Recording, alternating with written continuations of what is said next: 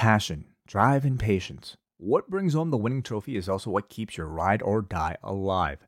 eBay Motors is everything you need to maintain your vehicle and level it up to peak performance. From superchargers, roof racks, exhaust kits, LED lights, and more, whether you're into speed, power, or style, eBay Motors has you covered.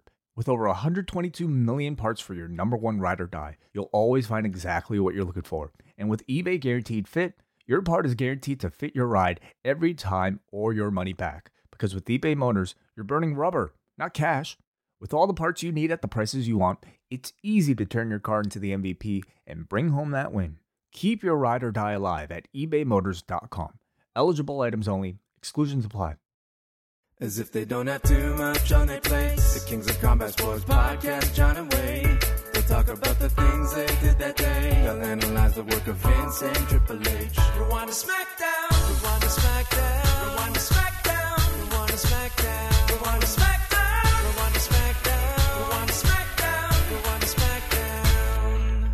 And it is time for Rewind to SmackDown with Wei Ting, the star, front and center. Hello, Wei.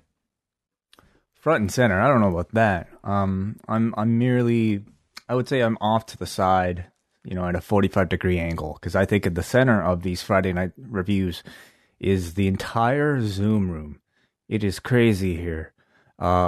Just live every Friday night. Really just a preview of, I think, what we can expect tomorrow at noon, John, for post-podcast day.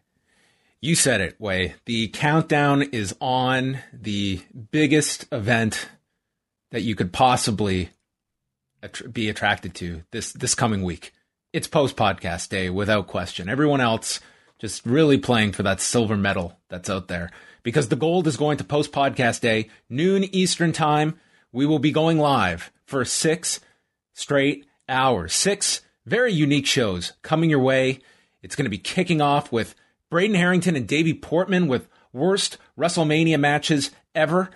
They will be setting the bar. And then following that, we've got shows from the British Wrestling Experience, the Nubian Wrestling Advocates, Turned Out a Punk, a live edition of Ask Away, and our Q and Ariel with Mr. Helwani from ESPN. Q and Ariel. Did you just come up with that? When did you make that up? Wei, listen, when you're John Pollock, you've got to be at the cutting edge of wit on a daily basis. So that's what I'm calling it now. I love it. A very worthy card, a stacked lineup. I mean, this is really kind of a virtual festival, is it not? It is. It is a very socially distant festival where everyone can join from the comfort of their own home, live via video. I'm sure there'll be plenty of opportunities for listeners, viewers to interact and join in. The chat room shall be fire, as one would say. But not like Fyre Fest. Not like that kind of festival. No, we're promising no accommodations, no food, none of that sort. So that really is, we promise our voices, our faces, and that's about it. Mm-hmm. That's right.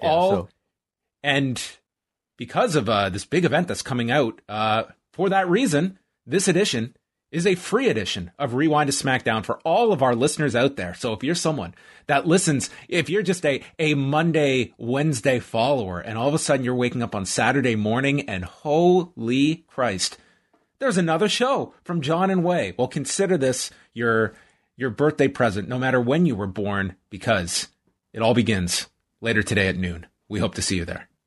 Yeah, no, we did not make a mistake. We want you to hear this so that you may be able to join us Saturday afternoon. So it is live and available for all Post Wrestling Cafe patrons, which is, of course, our Patreon, postwrestlingcafe.com.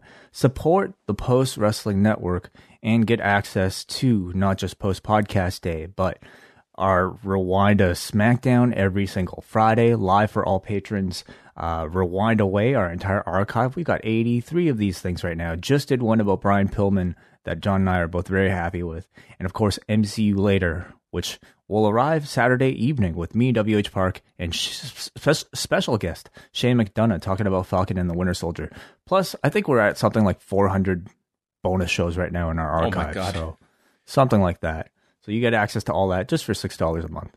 Access to me and Wei's entire entire conversations from the past 3 years. Everything is documented. Everything. Pretty much, yeah. Yeah, quite the catalog of our voices. Yeah, absolutely. So check out all of that. There's some great stuff coming up. It's going to be obviously packed over the next week. We won't get into all of the WrestleMania week stuff yet, but suffice to say, there will be a lot of stuff next week coming your way, whether you are a Cafe member, a free listener, lots and lots of stuff coming up this weekend and into next week through WrestleMania and the month of April. So a great time to jump onto the Cafe if you are so inclined. Is that enough? Yeah. Is that a good hard sell? I think so. Enjoy the rest of the show, everybody, including you people in the Zoom room right now, where we'll be getting to your calls in a bit. Yes, hang tight. After SmackDown, we'll be opening up the phone lines. But let's go through. There's a bit of news to get to. And let's start off with the very interesting announcement that on WrestleMania Sunday, the WWE Network will be releasing the latest edition of the Broken Skull Sessions, where Steve Austin will be interviewing AEW's Chris Jericho. How did this come together, Way? Well, in speaking to SI.com, Steve Austin said, "I was having a beer one night after my Broken Skull Sessions interview with The Undertaker aired, and out of the blue, Chris Jericho reached out and said, 'Man, that was a great interview.' And Austin says, I sent him back a couple of those emojis, one of a beer mug and the other of an eagle. And then he called me right then and there. And Way, that began the dialogue that led to Vince McMahon saying, 'Sure.' And Tony Khan saying, 'Cool.' And they're going to do an interview on the WWE Network next weekend. I think it's a very smart move on their part. Part of me is like kind of, it's not surprising, but it's more so to, like today, Paul Levesque was doing his media call, and he was actually asked about this, and he had not heard about this news item yet that Jericho was going to be on, so he's kind of reacting in real time, and he's just pretty much saying, well, like, of course. And he's alluding to the fact that, you know, people make up this stuff in their mind, stuff that's really not there to begin with. It's like, of course, Vince is fine with this and such. It's like, you have crafted this. It's like, it's when it's suitable for you, this is something that you can exploit. And it's a big deal. It's like an AEW guy on the WWE Network. It's just funny when it's like, oh, it's like everyone's cool with everyone. But then when you want to create a buzz for something, it certainly benefits them to have this. And I think this is a very savvy move on their part for that weekend that, this is going to attract interest on a super busy weekend for WWE. This is one other thing that, if for nothing else, people are going to be curious to see what is or what is not addressed in a lengthy Steve Austin interview with Chris Jericho. Yeah, I mean, I don't necessarily think it would be a fabricated story that, you know, it went down the way that it did, and because this is Steve Austin. I think he has considerable level of, you know, influence in determining, you know, what types of things he gets to do within the company. And the story, like, you know, that simply sending a text. First of all, what I get the beer emoji. Why the eagle emoji? I don't know. Does Jericho have an eagle tattoo? I don't know. Eagle. Okay. Interesting. Anyway, but, you know, these two are friends. They have a shared history. Most of his wrestling history is tied to that company.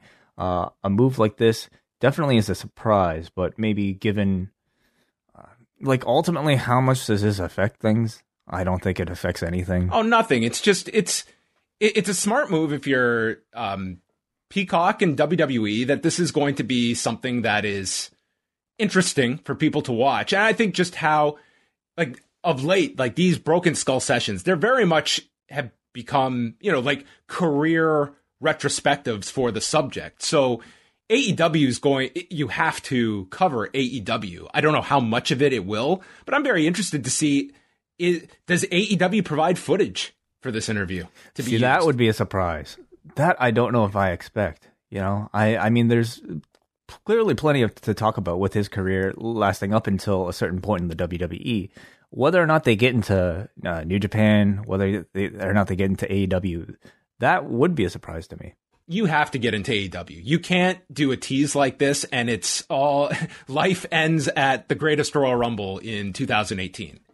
You have to talk about AEW or else this would be a massive waste. And I don't think Austin or Jericho, it's more so interesting how they handle it, because there's certain areas. It'll just be an interesting interview to see where they navigate. And I think you've seen certain interviews where Austin, we recently did the Vince McMahon interview, and it was very interesting. That was years and years ago, of just how he approached certain subjects with Vince McMahon that you knew were going to be addressed. That was in the wake of all of the CM Punk interview with Colt Cabana.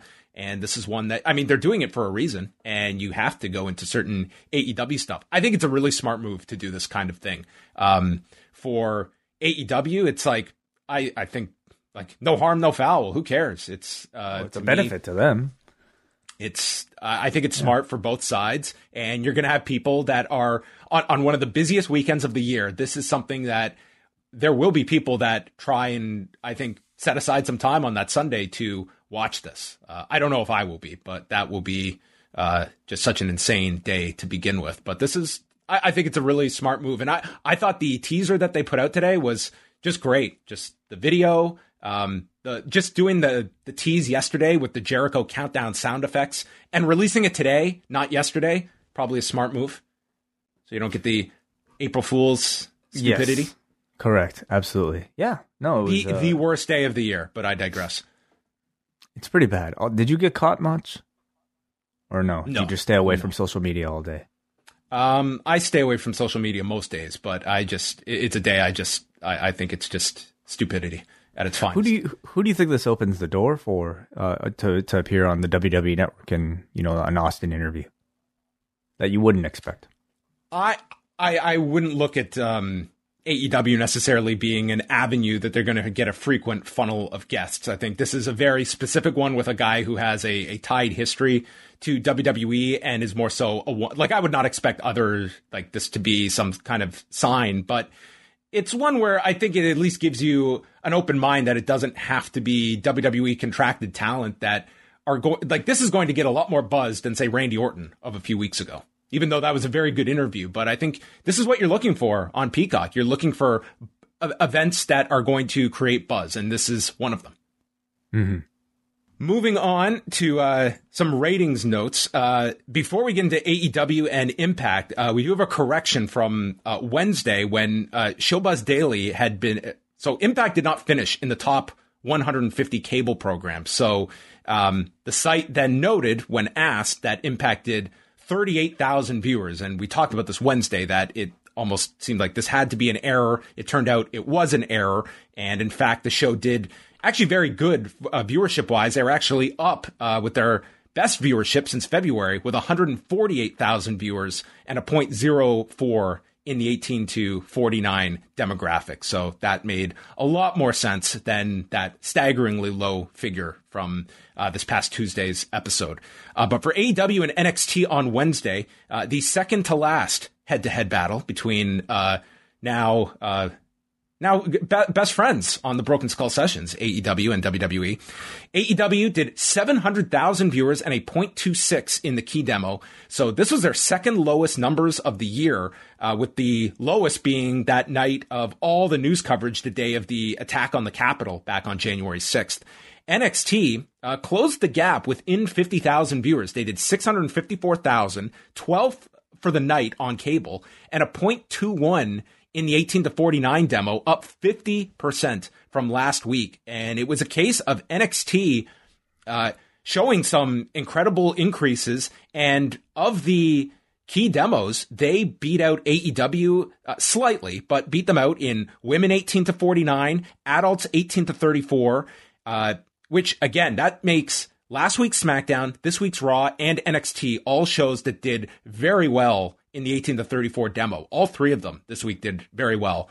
They also beat out AEW in men 12 to 34 and winning out in 50 plus. Although 50 plus was down 20% this week for NXT. So again, like Raw, their over 50 audience was down, and that affected their number. If this was a higher than usual 50 plus number, or if NXT did what they did last week in that demo, this would have been a very close overall viewership pattern. But I think the story this week was that AEW did not really spike a number with what they had advertised, even with the long buildup of Arcade Anarchy. Like, it turned out well, but it didn't seem like that was a big attraction for people. Or Christian's. The first quarter, though, it did do very well. So that should be said for Christian's match with Frankie Kazarian. But overall, I mean, those were the key things advertised. But I'm kind of surprised that NXT did as well as they did this week. Everything's peaking for next week. This week, it kind of just had the Battle Royal. But obviously, there was something about this show with NXT that this week they certainly narrowed the gap as they go into their final head-to-head contest next week. Seems like there's some good momentum behind NXT as they close up this Wednesday chapter. Maybe, I think the cards are really strong for both takeovers next week. And if the programs are strong, I could see there being an increased interest in the stories. I liked NXT for the most part on Wednesday. That teaser for the Prime Target was so awesome. I thought that was one of the best videos I have seen in a long time for anything pro wrestling related. I was just so captivated by that video. I thought it was excellent. Well, there's so much real life history between the two, and all it really requires is a great production team to be able to tie it all together. So that Prime Target to me immediately becomes one of the very, must see things in next week's very packed schedule that I'm going to make time for. Yeah. Yeah, Sean Ryan was, behind that video, and I think people that have followed his work prior with OTT, I think you can see an extremely talented editor. Other things on the show I really liked. I thought Tommaso Ciampa's promo was really solid ahead of the Walter match. And what are your thoughts on the Tien Sha introduction and where this is going? Because I think this is, to me, territory that's going to turn off a lot of people. Definitely. Yeah. In wrestling and really in any promotion, save, maybe a DDT or something like that. But it's definitely getting into territory that's very Fiend-like, where there's too much of an ask of suspension of disbelief, maybe too much sci-fi, not enough, groundedness. And it's getting that way for me. Like, I'm somebody who can enjoy maybe the ridiculousness of a lot of these angles, but I don't know if that's the tone you want for NXT. I don't know if sort of ironic funny is what you're looking for, but it's definitely getting there. My last question for NXT Way is that if you and I ever decided to have a falling out, okay, and then you had to come on and do a podcast, and all of a sudden this little coaster fell, would you be so distracted by it that you'd lose a match? Maybe a post armband? Would that be too distracting? Well, it depends how distraught I was over our breakup, I would say. Yeah. Anything can set you off. Yeah, some of the storytelling in some of these, like that Roddy match, which was a great match, but the finish was a little too melodramatic, I think, for pro wrestling standards. Or at least for NXT standards, I should say. Other than that, I did think they set things up really nicely for the two. I'm looking forward to those shows next week. I mean, you're gonna get some like dynamite matches, and it. Sorry, go ahead. Well, the chat room really wants us to talk about the dog. Dog. Why? It's okay. Well, I think everyone's assuming this is just like Taya Valkyrie coming in. Well, why is because the dog was adorable, first of all. And it's a very, very adorable dog. Really stole the show, I thought, for many people. The buzz coming off of that show. So we look forward to the dog's debut. Taya Valkyrie is great, but more so, I'm looking forward to the dog. Okay. Didn't AEW do that once? The puppy bowl or something like that? Oh, yeah, they did, yeah. Okay, so interpromotional down the road, potentially. Sure. All right. So next week, TakeOver, the first night, we mentioned it'll be simulcast on Peacock, and Paul Levesque noting today that the Peacock version will be commercial free. So they're putting the big impetus on people that if you have Peacock, you want to be watching it on Peacock as opposed to USA next week. So they're very much driving you towards Peacock. I'm just looking at this card way, and usually NXT has your like 8 to 10 minute overrun. These 5 matches that they have next week, Io and Raquel, Walter versus Ciampa, the 6-person gauntlet eliminator match, the 3-way tag team title match, and now you've added Pete Dunne and Kushida. That's going to be a real task to fit this into 2 hours and change. And if you're adding in commercial breaks, God, I would definitely want to watch the commercial-free version of these matches. Definitely. Yeah, it'll be tough. And some of these matches, I really hope that they get enough time, with a TV format. But I think, the idea is to try to put everybody into a significant match on the show and to, like stack the lineup so that they make sure that you watch or subscribe to Peacock. All right, let's move on. Just a few more notes here. We have WrestleMania week. Some of the things that they put out the whole schedule for next week. So some of the highlights include the Prime Target special will be next Tuesday. That's the same day as the Hall of Fame. We've got 2 nights of the TakeOver pre-shows, which did you hear that Jimmy Smith is going to be one of the panelists on here? Heard. Yeah, so very exciting. There you go. And then it's going to be 1 hour kickoff shows for both nights of WrestleMania. Music to my ears that we're not getting the 2 hour kickoff panel. Yeah, I mean, that would really burn a lot of people out. So yeah, 1 hour. I think we'll get still a long time. Yeah. I mean, I guess it'll be interesting to see if, given that it's only the 1 hour window, are they going to put a match on the kickoff? Are they going to save all the matches for the main show, or just? They usually have at least one match in an hour kickoff. Usually, yeah. I guess we'll see what they do here. But anyway, that's the whole lineup for, well, not all of it, but the whole lineup is up on the site if people want to check that out. Man, I know that next week is going to be insane, but now that we're just days away from WrestleMania week and all the stuff that's going on next week, it is utter insanity. Which takes us to our final story, Way. It's an MMA one, so you know it's for you. Are you familiar, Way? And I ask this honestly because your answer may be yes. Prior to Thursday night, were you familiar with Hitag Pliyev? Of course. Yeah, I did a thing about him for the Olympics, yeah. I knew this. So, okay.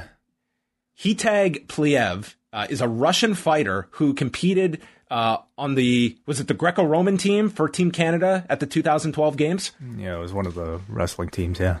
So he was fighting on Thursday night for CFFC, which is the group that CM Punk does commentary for, and the show was taking place from the former ECW arena in Philadelphia. And in the second round, it was discovered that Hitag Pliyev's ring finger was missing.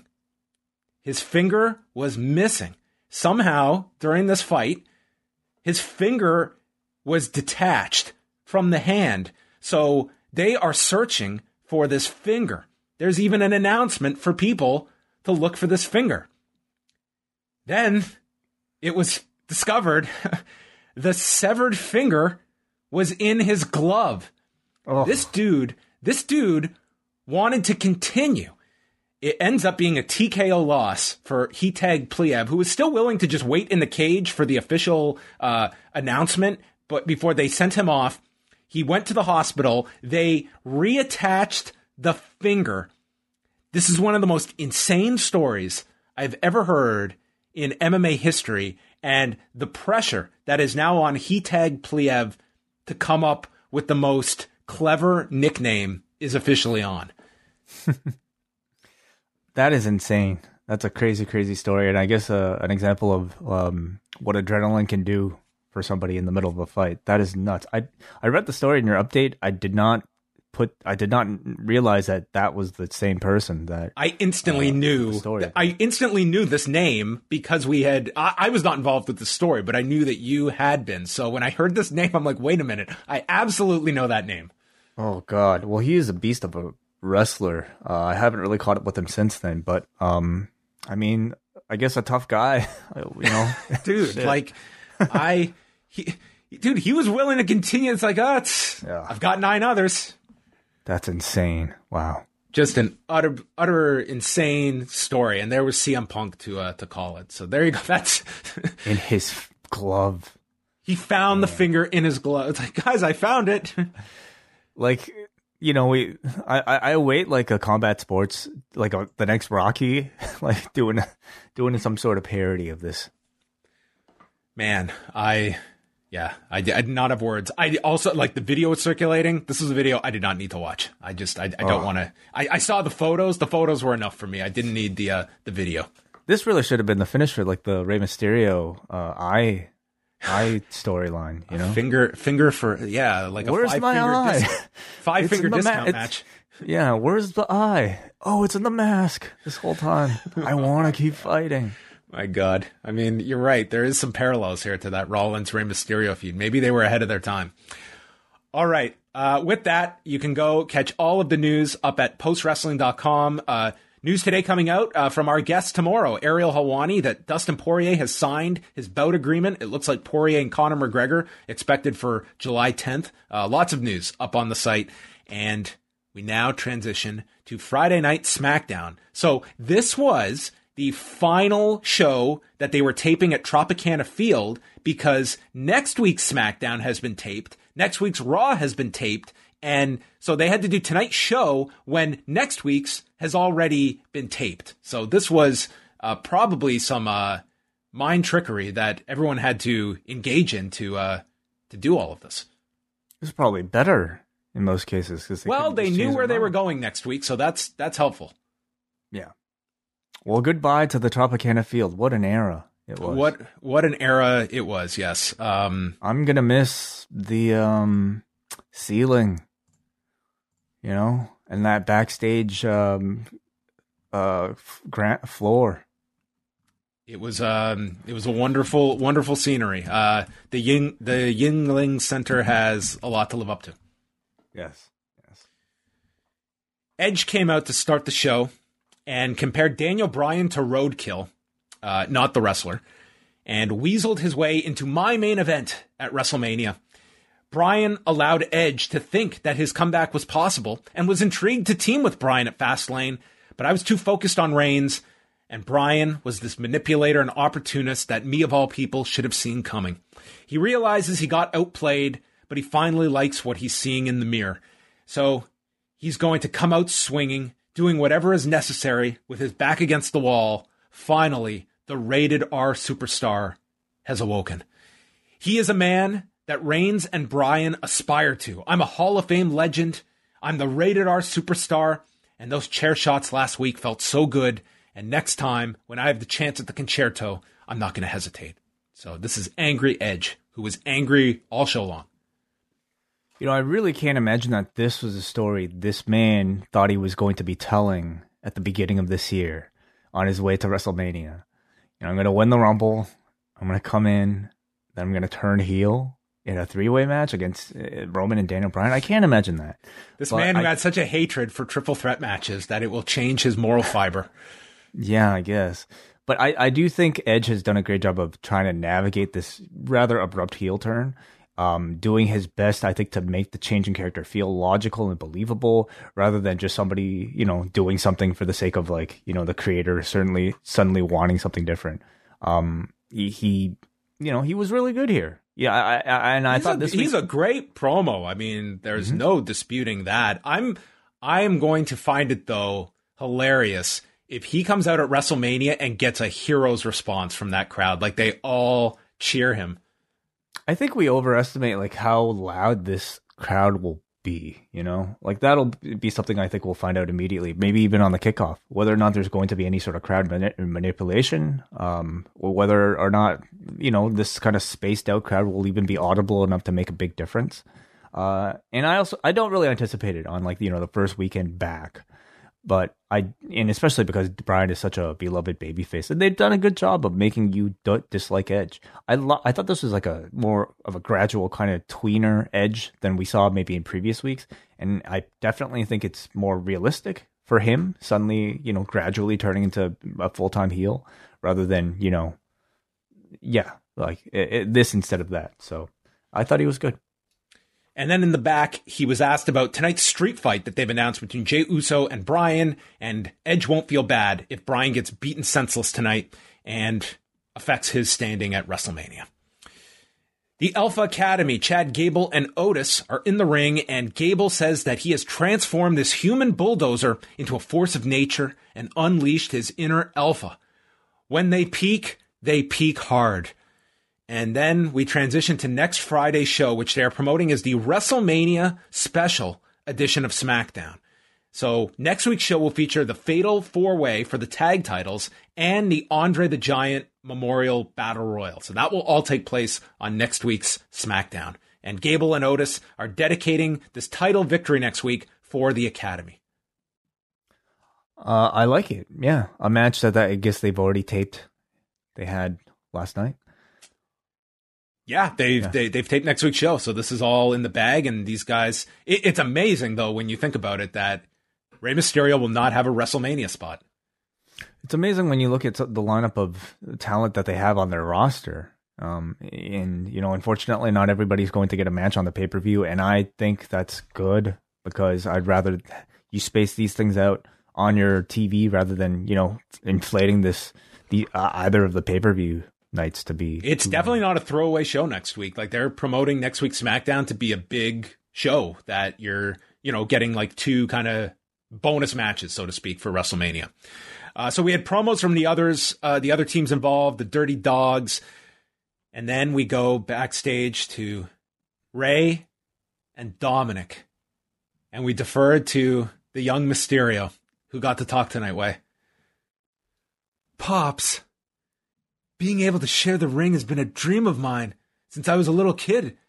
I could not ask for a better teacher. And Rey says, I couldn't ask for a better son. This is a beautiful moment between these two. How could you not be rooting for these two to win the tag titles together, father and son? I hope they win, and I hope they have their own talking segment every single week, just so that we can get more of those recaps.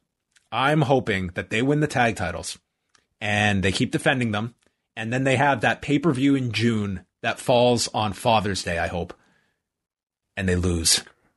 Ooh, and then, good idea. Yes, we get the heel turn from Dom that we've all been waiting for. Yes.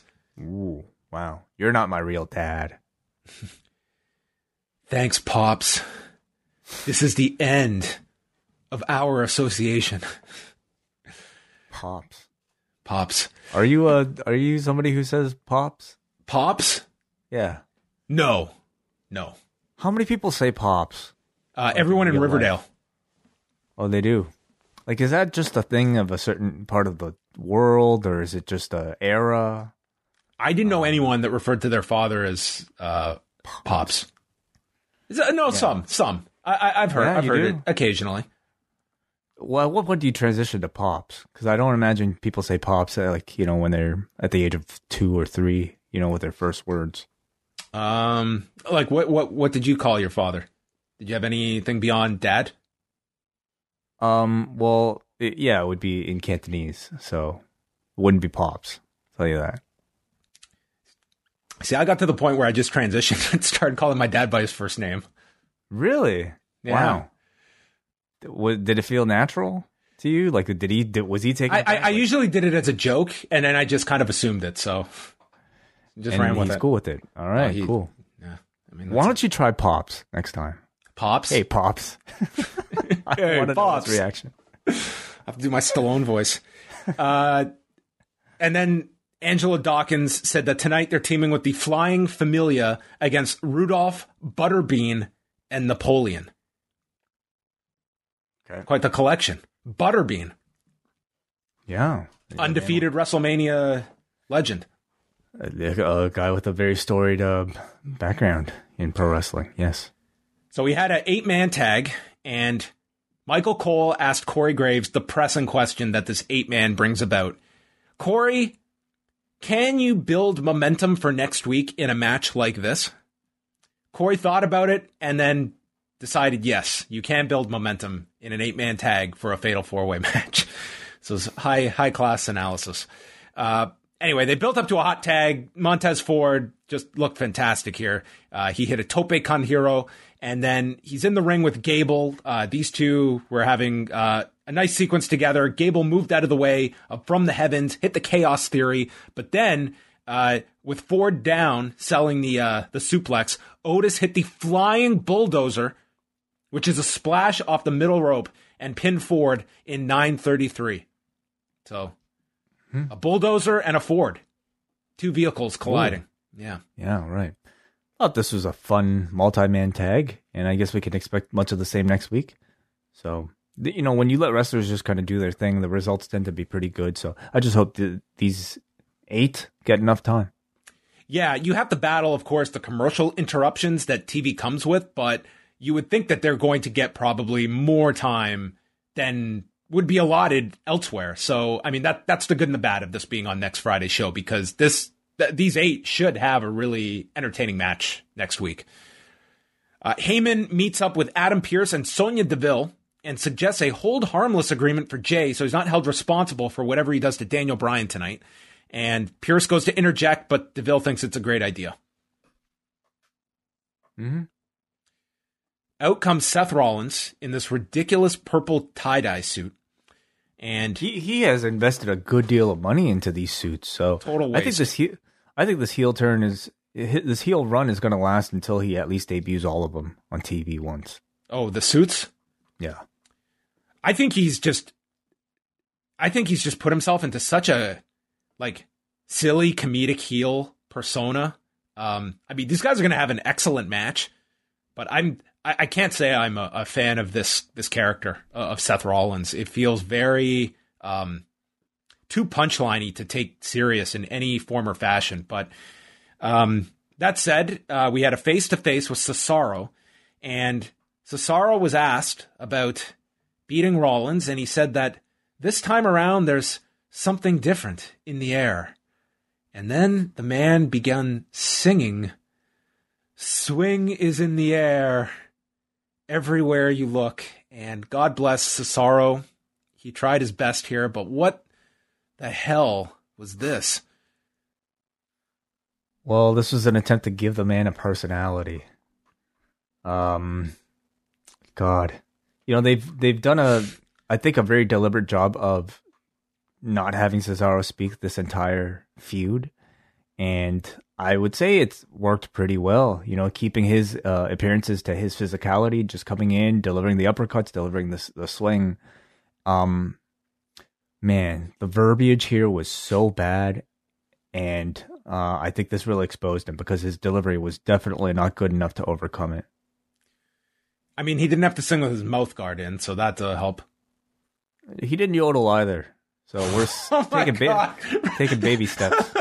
Remember that? The yodeling. Yeah. Holy shit. This stuff that I just discard. Rollins went over all these classic Mania moments. The Mega Powers exploding. Stuff that you can still access on Peacock. Cesaro knows that he can beat Rollins at WrestleMania and embarrass him. "You are unshakable, but you are not unswingable."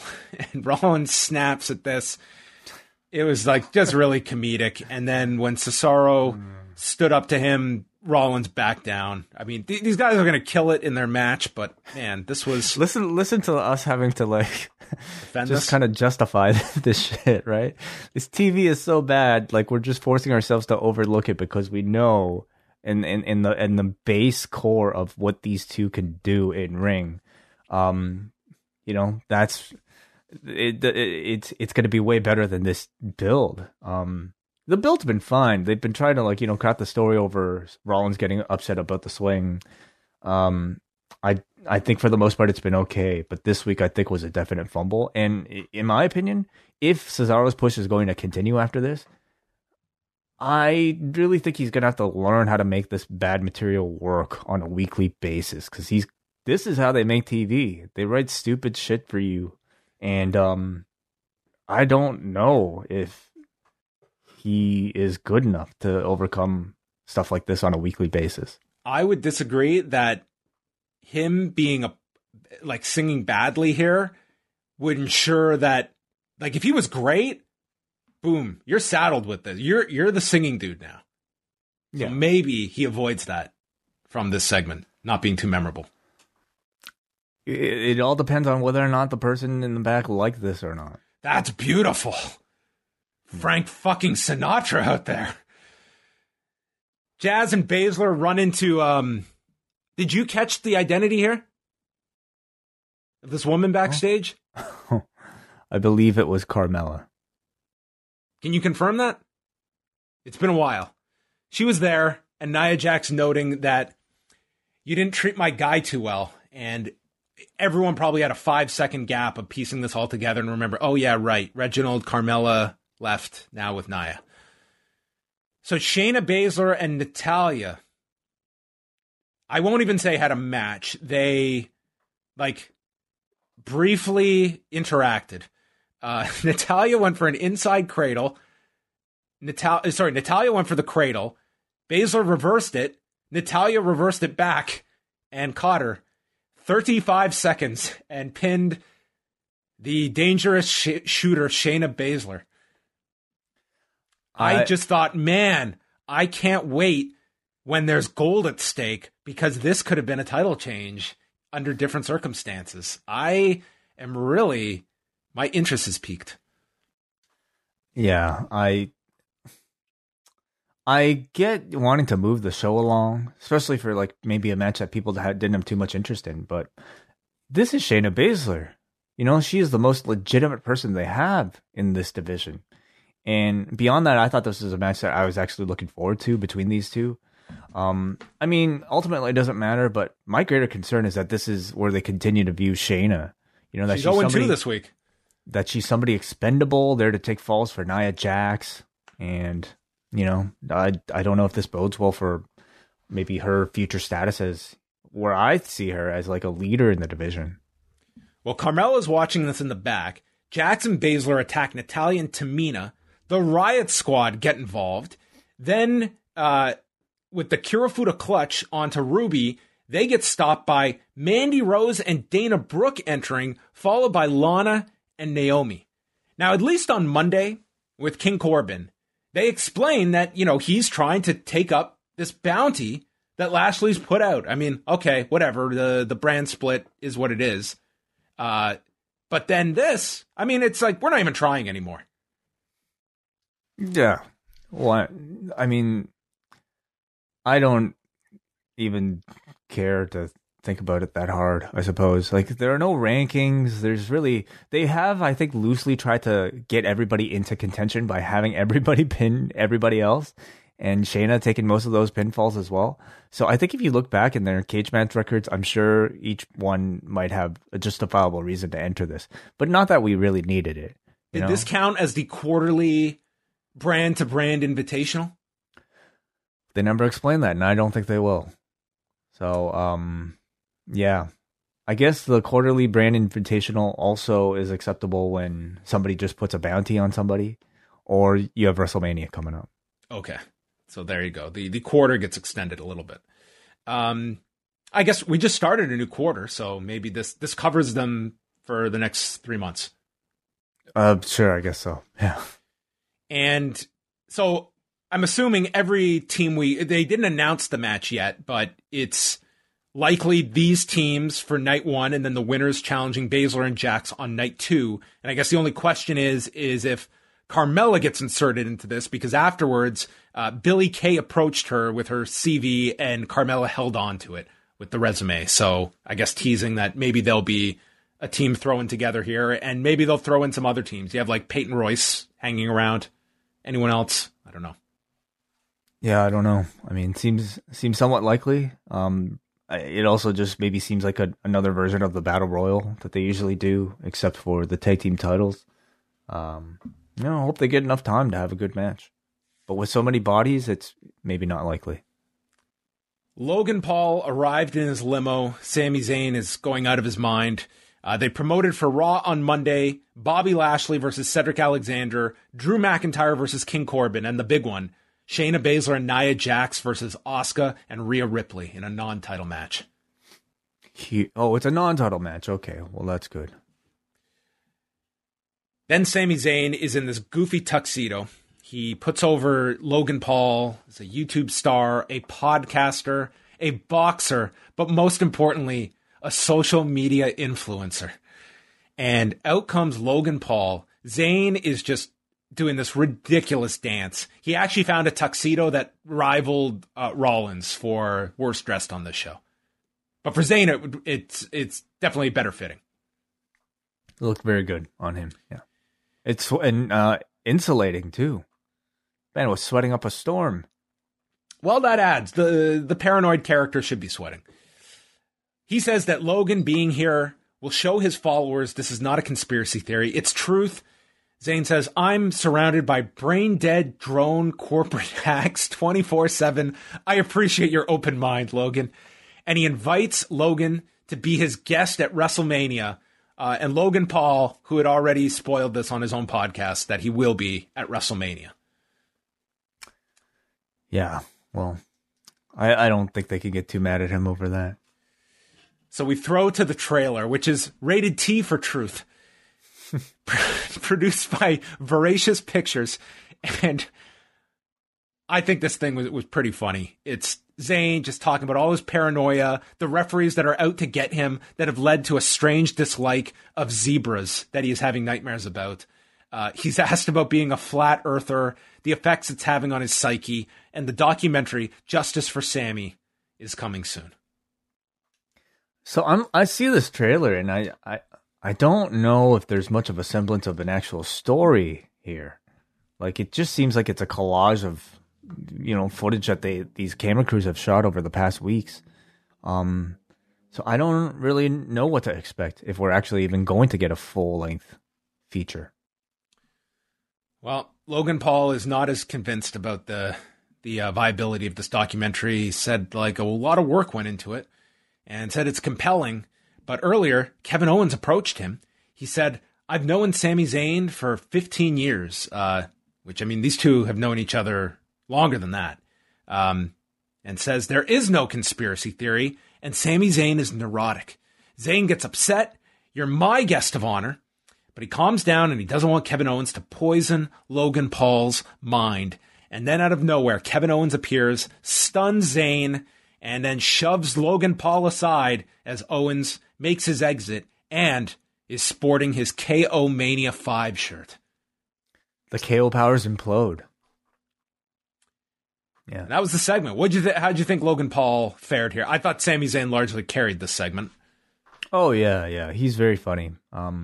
I think Logan Paul did what he, was required to do. Show his face. Literally appear? Yeah, lend his name to the program and to WrestleMania. It seems like, a late addition or a mutually beneficial celebrity interaction. You think he does any spots? I think you have to do something with him. I'm sure he'd be down to do something physical. Do you think the audience looks at him as a babyface or a heel? Logan Paul is such a natural heel. I don't know why you would possibly try to make this guy a babyface, which is kind of how they tried to portray him here. They just kind of booked him as any celebrity that I guess people would assume would be beloved.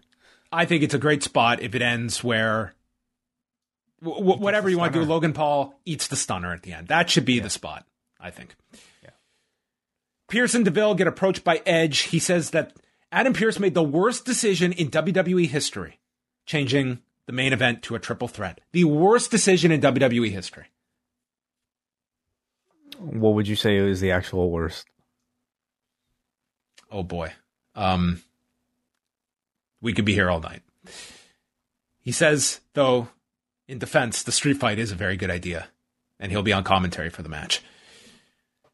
Owens got interviewed, but then he was jumped by Sami Zayn backstage.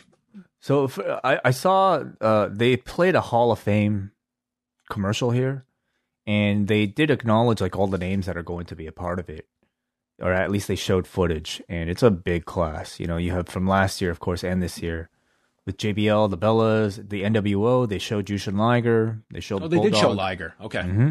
William Shatner, Ozzy Osbourne, Kane, Molly, Bischoff, Khali, and Ozzy RVD. Osbourne. Okay. Yeah. Had they announced Ozzy Osbourne last year? I don't think so. I think Shatner was Shatner announced last year? No, Shatner was this year. Oh, okay. I don't know. I'm not sure. Okay. Sure. Okay. Ozzy Osbourne. Why not? Yeah, you heard about the Bellas deal. Was they had a 15-minute speech and they were told 3 to 5 minutes for them, which, I mean, just for God knows why they're doing this marathon list of inductions this year. Part of me feels like the Hall of Fame is what it is, but for some of I remember back when the year in Houston where they put in Dory Funk Jr. and Terry Funk together, and they were given the same. It was like 5 minutes for these two and their careers to be summed up. It's like there's a lot of fans that will defend and put this Hall of Fame over, but then it's kind of like, on the other hand, like this at its very core, this is what the WWE, it's a television event, and I think you always had the best analogy of not equating this to a quote unquote Hall of Fame. Imagine they're saying, we're making a DVD on this person. Pretty much, yeah. That's what this is. Yeah. These are a lot of speeches, though, dude. Like, even if they try to keep these to 5 minutes, this is a lot of speeches. It's like, what's the alternative? Give 30 minutes to everybody? Like, it's just not possible. Well, the alternative wouldn't be to have so many people enter a class, but I think so. I think that could be it. Who knows why they decided to like cram the two classes into one whole show this year? But these are kind of being treated like like the Oscars. Like the Oscars for many people, and anytime they win one of those awards, it's like it's the crowning achievement of their lifetimes. But they might get a minute to thank everybody they want. This will be unfortunately somewhat similar for most people. I mean, I do think like your headliners are going to maybe get a bit more time. And who do you think headlines? Who do you put on last? I can see Kane, maybe. He's a big enough name. NWO, I don't think so, because like they've all gone in individually. I could still see them being put on last. I mean, it's without Batista, it kind of opens it up that you could end with the NWO. I guess Kane. I guess when you think about it, why not? Yeah, you could end with him. Like he's kind of been there a bit longer. I mean. Especially if you're going to do something with The Undertaker. Like, The Undertaker does an appearance with Kane. Sure. Yeah, I could see that ending. The two go off to, put their big fist in the air or something to end it. Yes. Yes. Do, I don't know, some shots of Jack together. Kayla's with Bianca Belair. She cut a promo that last week she smacked the soul out of Sasha Banks' body and finally got to see the real, legit boss who will do whatever it takes without apologies. That's the version of Sasha Banks I want to face, with no excuses for when I win the title, and blames Carmella for all the drama with that sommelier Reginald, and she's on her way to create history. So pretty much saying, we're sorry for all the bullshit. We've got 8 days until this match, and we're going to do this for real now. And I feel this match is probably going to end up closing the show. I actually feel they will close with it. Ahead of Drew and Lashley, it's really hard for me to say, because I personally think Drew and Lashley is hotter right now. But maybe, and also because like it's a Raw and SmackDown deal, like maybe the, night 2 you're already closing with the SmackDown match. Maybe you want to close night 1 with Raw, but I could still see it. By the time you're in the show, I don't think it necessarily matters so much. There will be interest in this by the end of the show. It's also, if you look at it, like I can certainly see the argument that, especially for this weekend, this we don't know when we'll be in front of fans again, of ending with big babyface wins on both nights. And you would argue that if the idea is keep the title on Lashley, this would be the match that you could flip the title to Belair and you get that big win.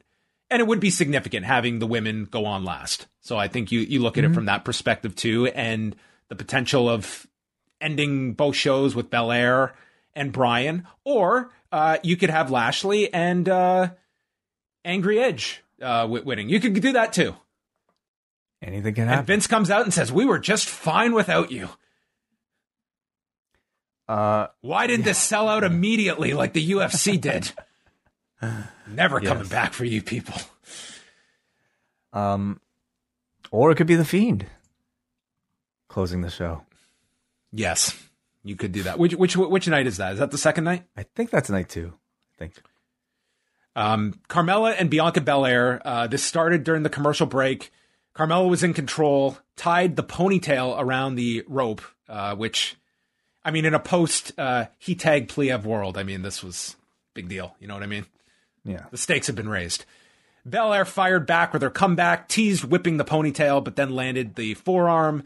Handspring standing moonsault missed. Super kick by Carmella, where she clearly was not slapping the thigh. And then Carmella missed with a kick and hit with the KOD in 241, and Belair wins. Banks showed up, and Belair just like turned around, shoved her away, and said, "Not today. WrestleMania." And Sasha was like, "Granted. Yeah, good idea." I came here all the way for nothing. Yeah, I went through my I went through tested. The testing procedures. It's like, yeah, this is a bad idea. This is a bad idea. I'm sorry. This was like, wow, what a waste of my day. All right. Well, listen, I'm interested in the match on paper. I think these two will do some tremendous work together. But man, I want a big segment next week. I want a big segment with these two to really just be promos. That's it. Unless they drop a surprise prime target between these two that they've been working on this entire time, I can't really see my hype for this one drastically improving with like 9 days to go. But maybe they did. Maybe they had like Sean Ryan and Borash and all those guys secretly. Yeah, they've been working on it. Yeah. Just it's a close, like a television set is flickering and a wine glass tips over and smashes into a million pieces. Wow, that's just what's so aggravating about all this. They pillage the best people from the indies who like do this incredible work promoting these things. And I understand it's like those are kind of more like Triple H's hires, but man, you have WrestleMania here, and you have like a build like this that really sorely needs some of that extra material, like they're going to do for Cole and O'Reilly. And unfortunately, we aren't going to get anything like that. They continue to push tickets for WrestleMania, with Corey Graves saying, "You've been cooped up for the better part of a year. What better excuse to get out of the house and into the Tampa Bay weather than the grandest stage of them all, WrestleMania? You've been cooped up all year long. Why? Don't ask why. What better way than to hang out with 25,000 people?" Yeah. If only like the people administering vaccines could get people to come out with the same type of, enthusiasm and man, yeah, it's probably an awkward thing to try to get people to pay money to come out to do stuff during a pandemic. Next week, it's the Fatal 4-Way, and this is our lineup way for the Andre the Giant Memorial Battle Royal.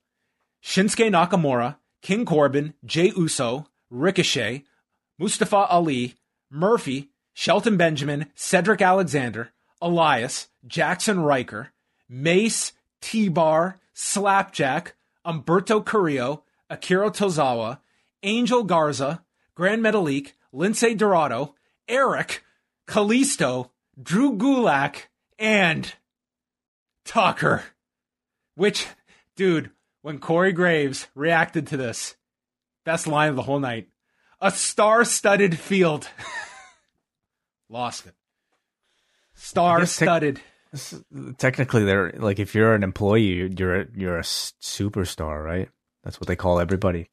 I mean, I think this is a positive. This is just a kind of a throwaway thing that you're going to put on the kickoff anyway. Leave it on the SmackDown. Decrease the showtime. Not everybody should be on WrestleMania. Hey, it's fine. And apparently, then there's the tier of Aleister Black, who doesn't even qualify for this. That's true. Nor Keith Lee, who is still away for, I guess, reasons we don't completely know yet. Yeah. So, there's circumstances for some that are just not available. What's your prediction, John? Who wins the Andre Battle Royal? Dude, this one, fucking wide open. Place your bets. Literally anyone. And the thing is, I can't see... Like, there's no one in here that, to me, jumps out as, like, this would matter. Not that this winning this matters, but even, like, the logical theory of, like, what's even your debate of, like, who goes over? Like, just pick someone. Yeah, like, Tucker. Who's going to get any sort of push coming out of this? I don't think they will. Really. Yeah. I mean, maybe Nakamura, maybe.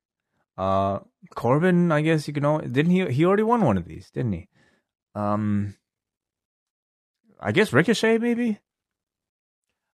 Could R-Truth get involved in this? And he ends up winning it. Of course. Yeah. Maybe R-Truth wins it. Sir, maybe Logan. I think Logan Paul should be in this. He probably wasn't there for these tapings, so that's probably not possible. Corbin cut a promo. He's tired of being disrespected. He's going to beat Drew McIntyre to headline WrestleMania. Tune in on Raw. He says he carried Drew for an entire year. Yeah, okay. Apollo Crews, he says none of his Nigerian ancestors had ever been as disrespected as he was at Fastlane by Big E and this finish we tried to pull off. So, we're going there. It is time for the first ever Nigerian drum fight. No rules, no limitations. Just a beating so loud that it sounds like a drum. So it sounds like a drum. I rewound this 3 times to make sure I was hearing this properly. It's a beating so loud it sounds like a drum, and thus the Nigerian drum fight. Well, this will be a first for WrestleMania. I certainly felt like when, they announced that this would be Apollo's 5th time challenging for this belt, you probably needed some sort of stipulation. But I was thinking more like steel cage, bull rope. I did not imagine a drum fight. I don't even know what that's going to be like, but it does sound very similar to a street fight. I could have seen Big E countering and offering a Yappa Pie strap match. Oh, that would be a hook. Yeah. Yappa Pie. A Nigerian drum fight. Do you think they'll make this a video game option? Yes. They should replace the corners with drums. So when you get Irish whipped into them, it's makes a drum sound effect. Well, why not make the whole ring a drum? Every bump is a beat. Yes. And you could suffer a percussion from head trauma. Edge meets with Paul Heyman, and Heyman's going on that the main event should have been Reigns and Edge until that bastard Daniel Bryan inserted himself. Edge just cuts out of this promo. He's like, okay, cool. I don't know what you're planning for the triple threat. I've got commentary duty coming up. So it is the street fight main event with Edge seething on commentary. They had a pretty physical match by street fight standards. It involved the heavy utilization of a chair, including Jey Uso wrapping it around Bryan's ankle, then missing the Uso splash. Eddie Kingston was not as lucky. Reigns comes out with Heyman to set up the commercial break. Edge is putting over Jey, saying that Reigns needs him more than Jey needs Reigns. He is main event Jey Uso. Bryan gets rammed into the chair in the corner. Uso splashes hit. Bryan kicks out of that. They battle on the steps with Bryan suplexing Jey to the floor. And then Bryan gets the chair, attacks Jey, and then rams Jey's head into the desk right in front of Edge. And back in the ring, he wraps a chain around his forearm, delivers these downward elbows, applies the yes lock, and Jey Uso submits. In 13 minutes and 6 seconds, Bryan goes down to the floor and then drills Edge with a running knee at the desk before he rams Edge's head into the post. Before we talk about the end, what do you think about the street fight? It was no drum match, but I thought it was a pretty decent street fight. I think it did its point of showing off a new side of Bryan. They were definitely trying to give him an edge, as he just destroyed the man here in the post match. And then he went after Reigns. Roman launched this office chair and missed Bryan. Bryan hit the running knee and then applied the yes lock onto Reigns.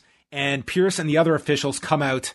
And did you catch Roman's line that he gave that at Fastlane, he was not tapping out. He was trying to communicate to Paul Heyman using Morse code. Amazing. That's funny. Michael Cole had a really great line at the end, given the day. He said, "It's been a good Friday for Daniel Bryan, but will it be a good Sunday for Bryan at WrestleMania? Will the resurrection of Edge occur on Sunday?" Mm-hmm. Yes. Yeah. Because it's they didn't have Roman tapping this time, and I thought that was good. Like, I thought they accomplished a point here, and I think now it teases the close of this match at the pay-per-view being Bryan tapping Roman out. Gives me something to look forward to. I think this is going to be a really interesting match, and I think you can make a lot of argument. I think it's one of those matches where you can make arguments for all three to go over, and I think that's always a strong dynamic for a match. I think you could argue all three in different scenarios. I think the strongest is for a title change. I think Reigns is the toughest to argue, but not completely out of the realm of possibility either. I think that this is definitely the strongest match going into next weekend.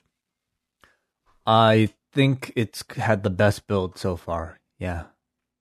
But hey, we have not finished all the TV, and that Nigerian drum fight could surprise people with the go-home segments next week. Could steal the show. Yeah, possibly. What do you think of the show tonight? Definitely a mixed bag. I will say, I think these shows have done a good job of just creating, they've been intensely focused on the matches that have been coming up. So it doesn't feel like there's much wasted time. No kind of, senseless segments. Everything has a point. And, it was, decently entertaining for the most part. It was no Falcon or Winter Soldier, was it? It was not. No, not this week. Was it a good episode this week? No, I haven't seen it. It was very good. Yes. All right. Well, let's open up the phone lines, and we're open to any subjects you want to discuss tonight on the forum at forum.postwrestling.com. Tonight's show getting a 5 out of 10, so a pass. Let's go to Hansi first of all. Hansi, what's going on? What's going on? First, I got some good news. I got vaccinated today, man. Oh, congratulations, Hansi. Yeah, I know, man. Yeah, I know. It was a really. I mean, so far, they told me that you might feel body aches or you might have a fever, but I have no symptoms so far. So far, so good. So if anyone out there that's kind of iffy about it, I'm just kind of giving my experience. So hopefully more people get vaccinated. But that's coming from Hansi, the most skeptical person that ever calls into this show. So if he's saying that, that's a reliable opinion. Yeah. About SmackDown, I guess it put some of the matches still into motion. I just feel like, at least on the SmackDown end, I'm more excited for the SmackDown matches than I am from the Raw matches, except for obviously Lashley and Drew has been pretty good. But I just thought, I like when Daniel Bryan does, he becomes really, really aggressive. Because I always think that baby faces always seem like they're pushovers, and I always like when Daniel Bryan he feels justified in attacking both these guys. So that was cool. But the question I wanted to ask is with AEW, with Cody and the QT Marshall thing. Do you guys think it was too soon to debut a new group that unless they're gonna try to do most of this on Dark or something like that? I just don't. I hope this doesn't take into a higher billing than the Pinnacle versus the Inner Circle, because it's gonna be one of those, because there's internet fans that are annoyed with Cody. They think that he has to kind of have his own faction war, something really important. And I understand Cody needing a big feud sometimes because he can't really do a world title thing. But do you guys think that this feud will kind of take away from the Pinnacle and Inner Circle? And I'll just leave you guys with that. Good job. I'm looking forward to tomorrow for Podcast Dan. Hopefully I'll catch all the podcasts. Thank you guys. All right, thanks a lot, Hansi. It's Cody's angle, so I mean that it's going to be a featured story. I don't buy into the idea that it's just two groups feuding, that it's somehow that's, you can have two very distinct feuds, even though it's made up of factions at a war with one another. I think this is a bit of a different slant, that this is these students of Cody that have rebelled against him. But it'll certainly be borne out in terms of the way that they progress with the feud. It's very important with this follow-up. I think even more so for that angle, because you're talking about less established players than you have in the Inner Circle and the Pinnacle, that you don't want to do a big angle like this with Cody and QT and those associated, and then we don't hear from them for 3 or 4 weeks. I'm not against the idea that you can't have people off for 1 week and then you revisit this story week 3. But sometimes we see that at times with AEW, where something gets launched and then it's out of sight, out of mind, and you almost forget about it. And I think the big one, or at least one of them, has been this Daniels and Kazarian story, that it exists on Dark, but I think you're really missing your core audience when you're not doing frequent updates, at least on Dynamite, and piecing that story along when it was executed so well at the beginning. Yeah, I don't really understand any sort of complaint that, this is Cody somehow taking spotlight away. In fact, I think this is a story where it's using Cody Rhodes' star power to provide to his students and to the younger next generation that's out there, giving spotlights to people like Lee Marshall and, I guess Aaron Lee Solo. Johnson. I'm sorry. Who am I thinking? Stagger Lee Marshall. Tony the Tiger is Tony the Tiger. Rest in peace. Lee Johnson. Yeah. So I don't really get those complaints. I mean, I think this is going to be, it's another stable feud, but I see this more as sort of like, the Teen Titans taking on like the Young Avengers. You leave the Justice League and the Avengers to the main event. You're not going to be doing a potential blood and guts match with this particular feud, but you can with the main event with a Pinnacle and Inner Circle. So you can have stable warfare up and down the card. I think it's just a way to organize, a selection of your roster. Let's go up next to Nick. Nick, what's happening? What's going on, guys? Happy Friday. Happy Friday. Yes. Wait, did you listen to much Marvin Gaye today? Oh man. I hear it was a great, the Trouble Man is a great reflection of the African American experience. That's also what I heard. Funny about that. Yeah, I thought this SmackDown was serviceable, if anything. I think I was reading some of the quotes from Triple H's media call today, where at the end he said like his preference was always going to be for NXT to focus on long-term storylines and building storylines like that. And I think it's something similar to what he said in the past as well. And also watching AEW felt like such a breath of fresh air this week, just considering the action on that show is so diverse and they really make sure to pay off every single little tidbit that they leave you with.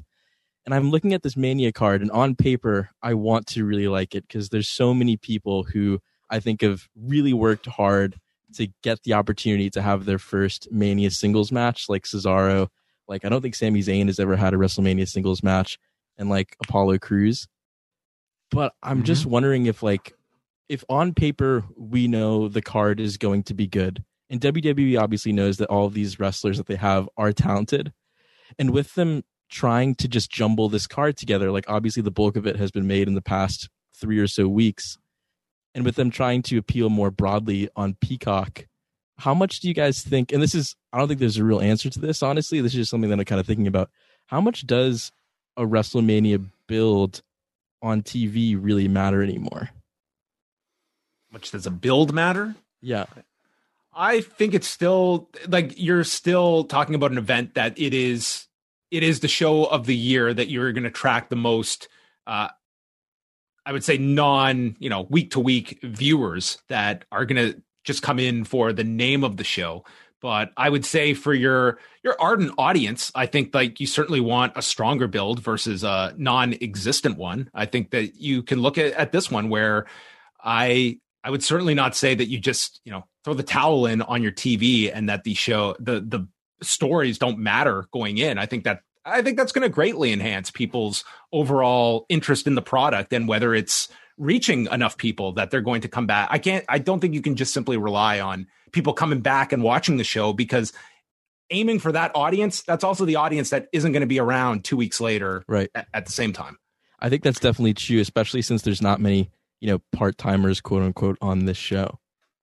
Yeah, nothing this year. I mean, your biggest one would be Shane McMahon of like who's represented on these cards. Like this is as much of a everyday roster card as WrestleMania has had in years. I think it matters for the sheer fact that like you want to use the biggest show of the year to give the audience your most compelling storylines so that you can create the most compelling TV shows that'll make them want to come back week after week after week. Like the momentum behind the name brand of WrestleMania is far more valuable than simply that one single night. It puts a spotlight on your entire product for potentially like 3 to 4 months. And this year, like we've been seeing sort of like the dwindling effect of that brand name, over the years, where after Rumble, it really doesn't feel that exciting anymore. And I think a large part of that is because of weak television, too much TV, perhaps. So I definitely think it still matters, at least for that reason, if not more. Yeah, I definitely think it still matters. But like John was saying, it just feels like they have somewhat like thrown in the towel on TV, and especially with what they're doing on Raw with Rhea Ripley and Asuka, that just kind of being, obviously there was outside circumstances involved in that match, but also the Drew McIntyre and Bobby build being more about the Hurt Business. It does kind of feel a little bit scattershot, and it just kind of like felt like they put together a card, and then the storyline progression came after they put the card together on paper. I think they're always trying. I don't think it's ever their intent to like create bad TV, but often it just becomes that way. So I don't know if it's ever like, them just giving up or just No, somehow... I will say, like, in that company, like, you cannot say that there are people that, like, you work at this pace and putting this amount of TV together. Like, there are people that work an insane amount, and it's sometimes a very frustrating environment to be in, because things can change on a whim and that are completely out of your control. And I'm sure in the lead up to this year's Mania, I think that you can look at probably many of those examples of things that were completely out of their control, and things that we know publicly, like with Charlotte Flair and what has led to, her not being attached to this card as of yet, and probably many other issues, Asuka getting injured. Like, there's just, and all of the COVID stuff.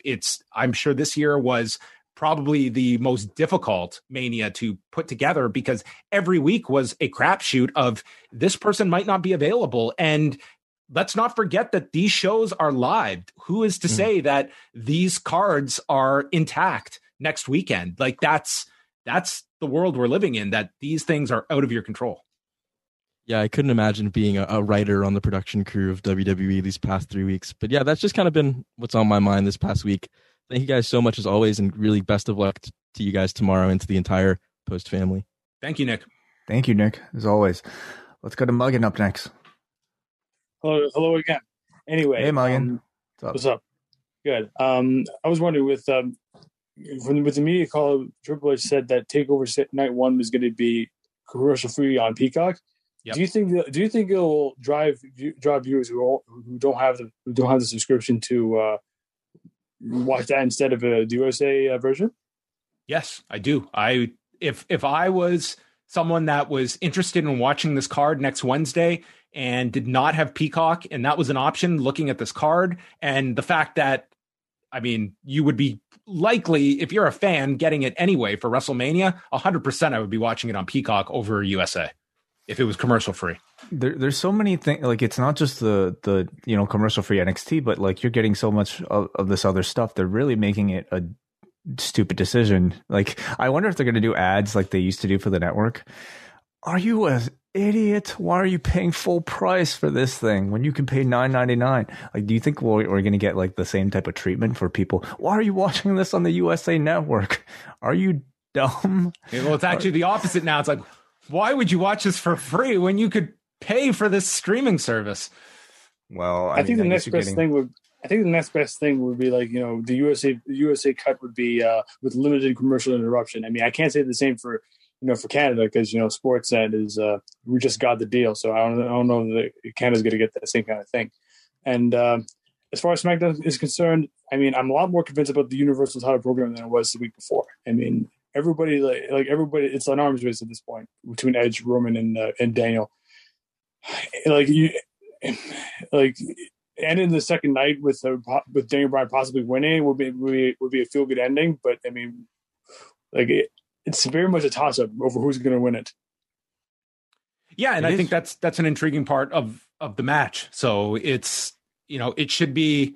I think it's going to be a really strong match to end the whole weekend with, and yeah, I think you're going to have that intrigue of who wins. So I think they're going to hit a home run with this match. It would be very hard to see this not working for that crowd that night, but we'll see. I think that it's not hyperbole to say that it's a total crapshoot of how an audience is going to react like that. Like, you've heard like the interviews this week that Edge has done. I don't disagree that you can think a certain way, but it's you don't know till you go out there what the reaction will be like, and how you book a card as well with finishes that is going to best serve your audience and peak for a 2-night event with this title match. It's pretty poetic that it's going to be on the 10-year anniversary of his initial retirement. Crazy! It's crazy how all 3 men. Okay, I'm sorry. Thank you. No, we heard you. Yeah, it's poetic. 10 years. Wow, I didn't realize. April 11th, 2011 was when Edge retired. Oh, okay. Almost to the day. Thank you, Muggin. Appreciate the call. Let's go up next to Ben. Ben, are you there? Hey guys, how's it going? Hi, Ben. Hey, Ben. Happy Good Friday. Thank you. I don't know if Good Friday was a happy celebration, but here we are nonetheless. Yeah. Good Friday. Let's get into the swing of things, as Cesaro said. Yes. Just got 2 things. What's the status of Bayley? Like, she hasn't been on TV for a long time, and like she has nothing planned for Mania. So just the status of Bayley, and then secondly, what have you guys heard about the possible relaunch of Lucha Underground? They have that Azteca Underground thing going on MLW, and it kind of seems like I read some stuff that Conan and Court Bauer might have something going on. So maybe if you have any info on that, I'd love to hear. With Bayley, I don't know what the issue is that she's been off for quite a while. I think it's really notable that she is, it's a glaring omission that she hasn't been on TV. You would think, next week's TV, which again, it's been taped. I think those are the 2 big questions. Do Charlotte and Bayley have roles at WrestleMania? Whether it's inserting Charlotte into the title match on Raw, or like if Bayley was available, you just throw those 2 together as just a cold match. But if not, that would be, those are the only 2 names I really have questions about whether they're going to be on this card or not. The Lucha Underground stuff, like that's all within like MLW and the story that they've been presenting for months now with this Azteca Underground and the idea of the reveal of El Jefe that they've been promoting. So that's what that story is. It's like it's connected to the MLW storyline with Azteca Underground. Thank you very much, Ben, for the call. Let's go up next to Brian. Brian, what's up? Hey guys, good evening. Good show tonight, as always. And since this is a show for all listeners, free of charge, I'd like to recommend the most recent episode of the Rocky Maivia Picture Show, where myself, Nate Milton, and Daniel Perry talk about Moana and a lot of good stuff. As for SmackDown tonight... Very well done. Yeah. Oh, thank you. As for SmackDown tonight, I thought it was one of the better shows I've seen in weeks, mainly because of the build around Reigns versus Edge versus Bryan and that main event. But there were few clunker interviews and promos, and I did enjoy the one inset promo by the Street Profits where they kind of expressed disappointment by being stuck on the SmackDown WrestleMania special as opposed to WrestleMania itself, just going, oh, we're on the pregame, wow, and then they just segued over. But I want to slide back to Wednesday's shows, and hallelujah, no more head-to-heads very soon. I already expressed some of my thoughts in forum.postwrestling.com about Dynamite. As well done as it was, I thought the Inner Circle attack on the Pinnacle, I thought came way too soon in this story. I thought they could have waited a few more weeks. I think it also could have benefited from being in front of like more of a live crowd, as much of a live crowd as they can get. It's still nicely shot, but it just seems like it was almost too much that they got on the Pinnacle. So I'm not really sure like what the destination will be, whether they'll have a big 5-on-5 match in May and like Double or Nothing, or if they have a plan intended for the eventual Blood and Guts show in Newark in the summer. So I'm curious about your thoughts on that, and also oh, go ahead. Sorry. Well, first, just on that point, it's all dependent on the follow-up, right? Yeah. Personally, I could see, maybe this should have been saved for a live audience. At the same time, doing what they did, I don't think anybody, at least I didn't complain about the way that they did it. Certainly, I feel like the first time the Inner Circle met with the Pinnacle after the beatdown in the turn the first time, it was going to be some sort of physical confrontation. The intensity of both segments I thought was strong enough that in the end, this feels like it's a heated feud that I still want to see more of. So I wouldn't say that they've extinguished it. It's one apiece now, and we await to see what sort of matches they're going to build coming out of it. Okay. And my last question about concerning AEW, I'm happy for everyone involved in that main event, the Arcade Anarchy. I thought that was very well done. But where does Miro go from here?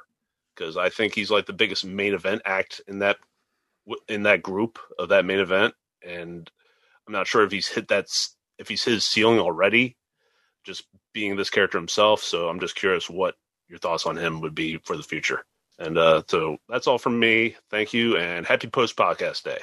Thank you, Brian, as always. Thanks, I think now's the time you have Miro just destroy Kip Sabian, blame him for the loss, and you just let him be this monster now. I would kill the gamer stuff. I think that's death for him. Sometimes it's, you enhance natural characteristics and it can work when it's an extension of yourself.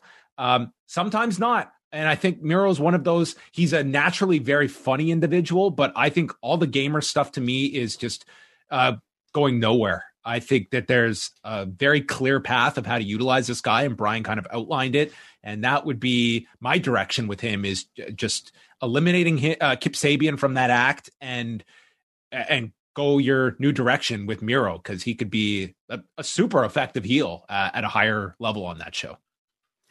Yeah, I think you separate him from this point on. Like they still have yet to do, I guess, your Orange Cassidy Miro singles match, but I don't even really care to see that anymore, because this last Arcade Anarchy match felt like such a big blow off, and felt like such a successful blow off that, what do you do afterwards? How do you book that match, to feel satisfying? Because like if you have Miro win, you're going to want to see Orange Cassidy maybe get some revenge. If you have Orange Cassidy win, well, where does that leave Miro, losing in a singles bout? So I think he moves on from this and he goes after Darby's TNT title. That is, I think, the perfect next step for him, and that match should be spectacular. Alrighty, let's go up next to MJ. MJ from NJ, what's going on? Let's see if I can unmute myself this time. Yes, you did. I can hear you. Hi. Well, I just wanted to check in. It's been a few weeks. Wish you guys all the best tomorrow in your post-podcast day. I think it's extremely cool what you guys are doing. You guys did something great for Mania last year, and I have no doubt that you guys are going to knock it out of the park this year. So happy to see another big milestone for you guys. Thank you, MJ. Much appreciated. Nice to hear from you. Tuned in the last few episodes, Raw and SmackDown, caught the last hour of both. Trying to get into WWE again. I stopped following for a little while, except through you guys. I'm looking forward to Mania, but what I'm not looking forward to is what comes after they're in front of a live audience. I think there's going to be a lot of fan reactions that we may be surprised by, or maybe even expect, in terms of who people will cheer for. And then what's it like when we go back to the Dome and it's all canned and kind of really produced? Because after a few weeks away, that's what's stuck out to me, is how produced it feels that they're generating these reactions. The yes chant tonight was as loud as I've ever heard it.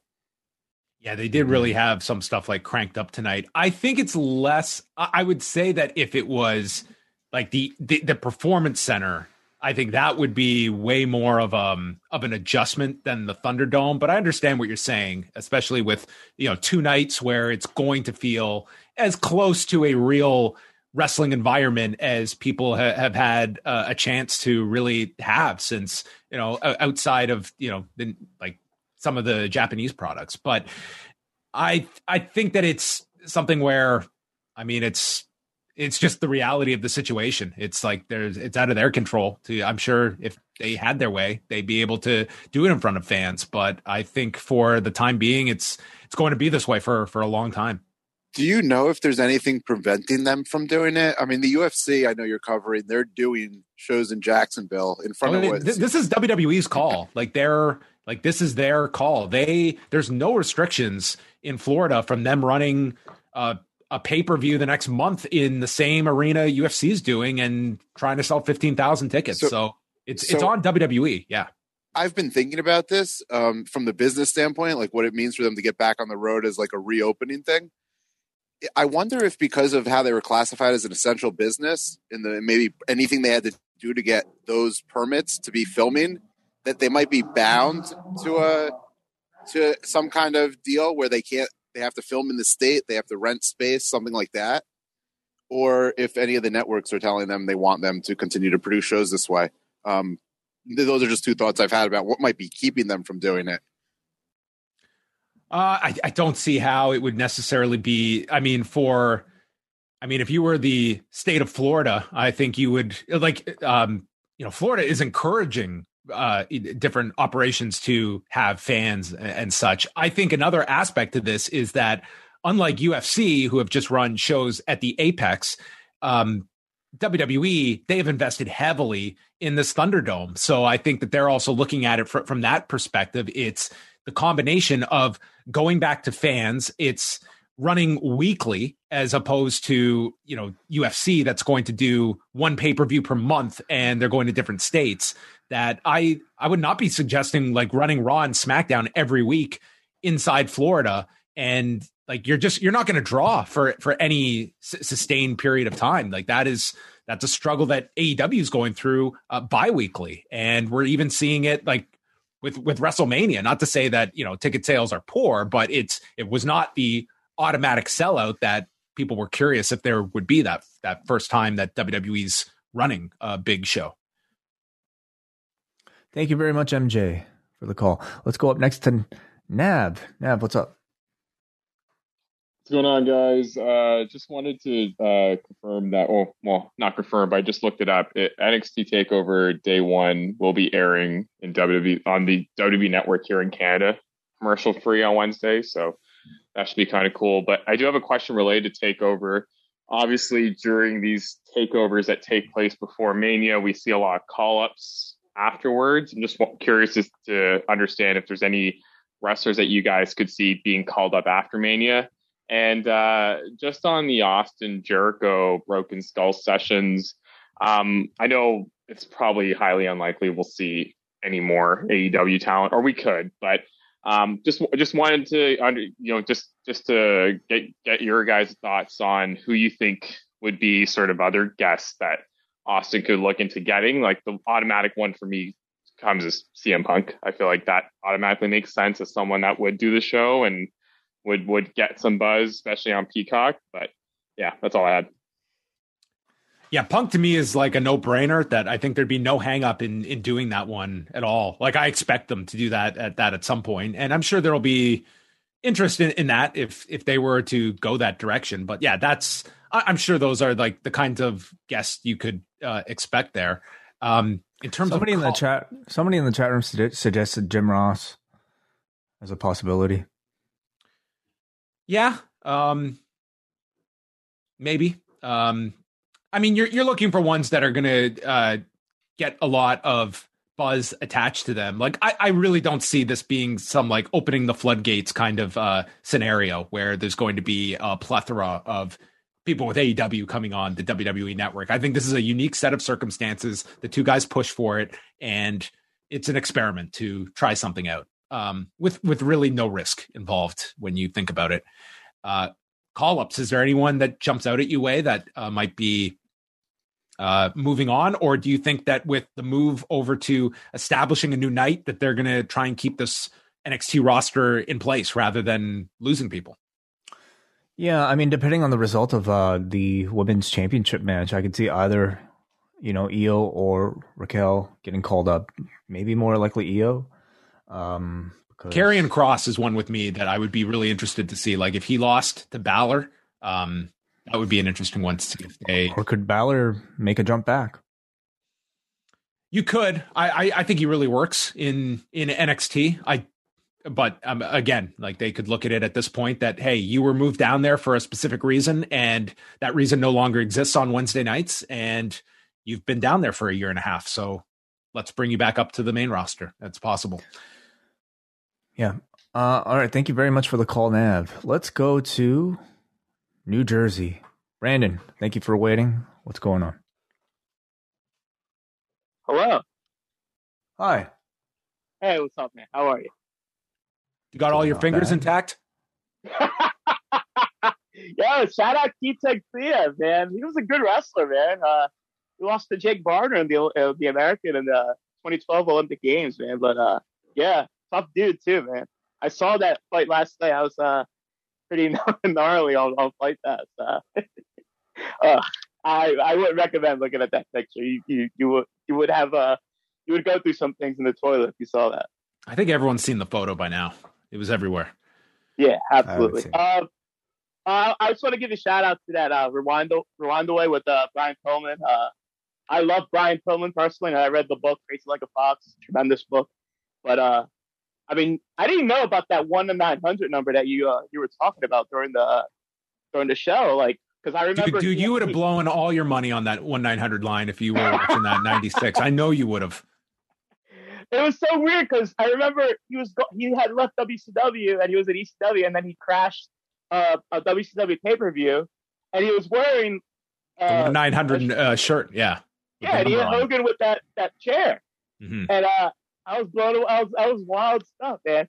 And shout out to Keyshawn. He sounded like Mark Pavlich with the rights all the time during the interview. It reminded me of the Mark Pavlich interview with Jordan Green back in the day. Right? What happened to that guy? Guys, I run the greatest organization in this entire country. I always liked Mark Pavlich. I always enjoyed chatting with that guy quite a lot. Shout out Maximum Fighting Championship. MFC. Two things that I'll get out of here. What do you think of Jimmy Smith doing NXT the pre-show for the upcoming what's the show called? The pre-show? Yeah, the pre-show. But the what do they call that thing before the main show? Yeah, the takeover. I guess there was only one. There was only room for one guy in the UFC that can wear the fitted dress shirts, right? Joe Rogan. Well, Jimmy Smith, I mean, he even confirmed it this week. Like he did an audition with them. So I don't know if this is a sign that he's coming in full time or what. But I mean, he's definitely been on WWE's radar. That's interesting. Also, from the Rewind, you were talking about Reebok pumps. I owned a pair. I had a pair of the white and the green ones, and I thought I could dunk. So I put them on at the basketball court. Oh no! Pumped them up like you wouldn't believe. I got the ball and I was dribbling, head fake, everything. I did a spin move. I jumped in the air. I didn't dunk. I hit the pavement.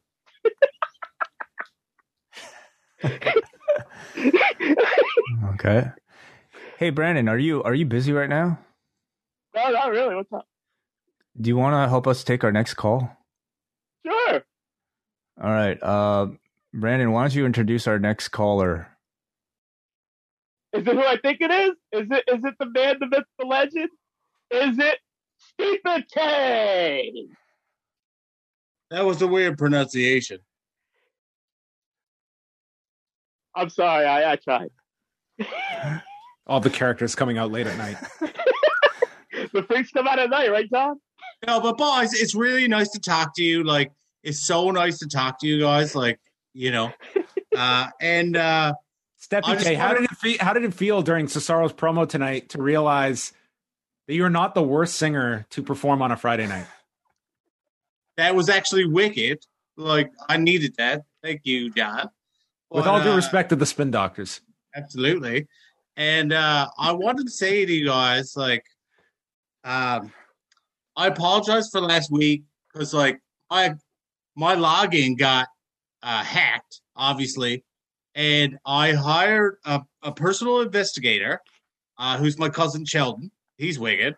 And he looked into it, and it was either, like, Victoria, Texas, or Los Angeles. So either way, that was not Steppy Tay last week, and I apologize for that. Well, I really do. I guess he was trying to dial and contact another Canadian by way of Manhasset, New York, and he ended up calling in here. I think so, Pollock. Yeah, I think so. We'll send him some emojis in response. Absolutely. So my question for the boys here tonight, what do you think is next for Christian Cage in AEW, and I have a few possibilities that I just scratched down. Somebody like a Scorpio Sky, maybe a Sammy Guevara, maybe a Shawn Spears, even Pac. I don't know, or Seidel, or this is where we say goodnight to Brandon. Is this your usual voice, Stepute? Are you throwing us off? This is like a very serious. No, I is think this a new accent you're trying out? What's going on? It's nothing. I'm trying. Waiting. I live in Newfoundland. Marvin, what are you at? This is very subtle this week. I wasn't really sure if this was like a new shtick or just I'm from your real voice. Come on. This is my honest self. All right. Well, can you ask the question again? This is like the Twilight Zone with. Did you Brandon actually on the line. not get the question because of the tick? I just want to hear you read the names again.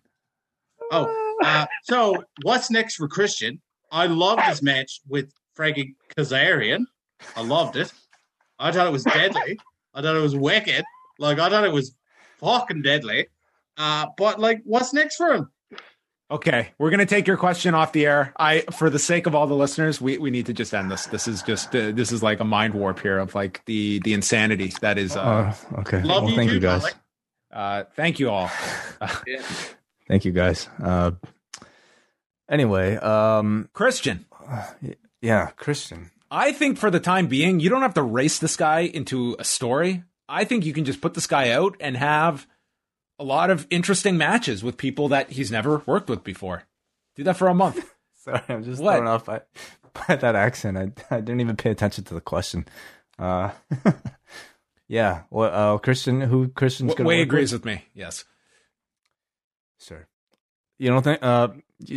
Thank you guys. Hope we talk to you all next week. We have one piece of feedback from the forum, and that is from Kate. Here to actually put some order into the show. Kate says, I really liked both the 8-man match and the main event tonight. And as forced as the women's tag team run-ins were, I thought it made most of the participants look really good. Better than anything else that's happened in the build-up to this title defense. The worst thing about the show was actually seeing the list of participants in the Andre Battle Royal. The idea that Jackson, Riker, and Elias are on the same level as Ricochet and Nakamura is pretty ridiculous. The weirdest inclusion, though, has to be Corbin, who is fighting Drew on Monday for the chance to replace him in the main event at Mania, but won't even make it on the show if he loses. Please explain this to me like I'm in kindergarten because I don't understand. That's a tall task. Well, I suppose he has a chance to main event WrestleMania, but if he fails, well, this is his backup. Well, I mean, this doesn't really interfere with WrestleMania. I mean, he could warm up in the Andre Battle Royal to get set for headlining the show on Saturday. Yeah, sure. That's about as much thought as I think we want to give. I think that's it, John. Well, on that note, I want to thank all the callers, wide range of them tonight, all calling in tonight. And that's going to be it. We're going to be back in a big way in several hours. In fact, in 12 hours' time, we are going to be back noon Eastern with post-podcast day. We hope that many of you listening will be hopping aboard the Post Wrestling Cafe. $6 gets you in the door. You're going to get that value. You got that value just in those last 2 phone calls. I think so. Absolutely. We have more people wanting to speak up, including a WH Park impersonator that we're probably going to take off air. So every Friday, everybody, Rewind to SmackDown Live for all patrons. And we hope you join us for the rest of the month. So much coming out on the Post Wrestling Cafe. But most importantly, tomorrow, 12 p.m. Eastern Time, post podcast day. Be there, everybody. I'm going to send a link to all the patrons right after this show. Just click on the Zoom link and join us. So who knows what's going to happen? Only one way to find out. We'll speak with you all at noon for post-podcast day.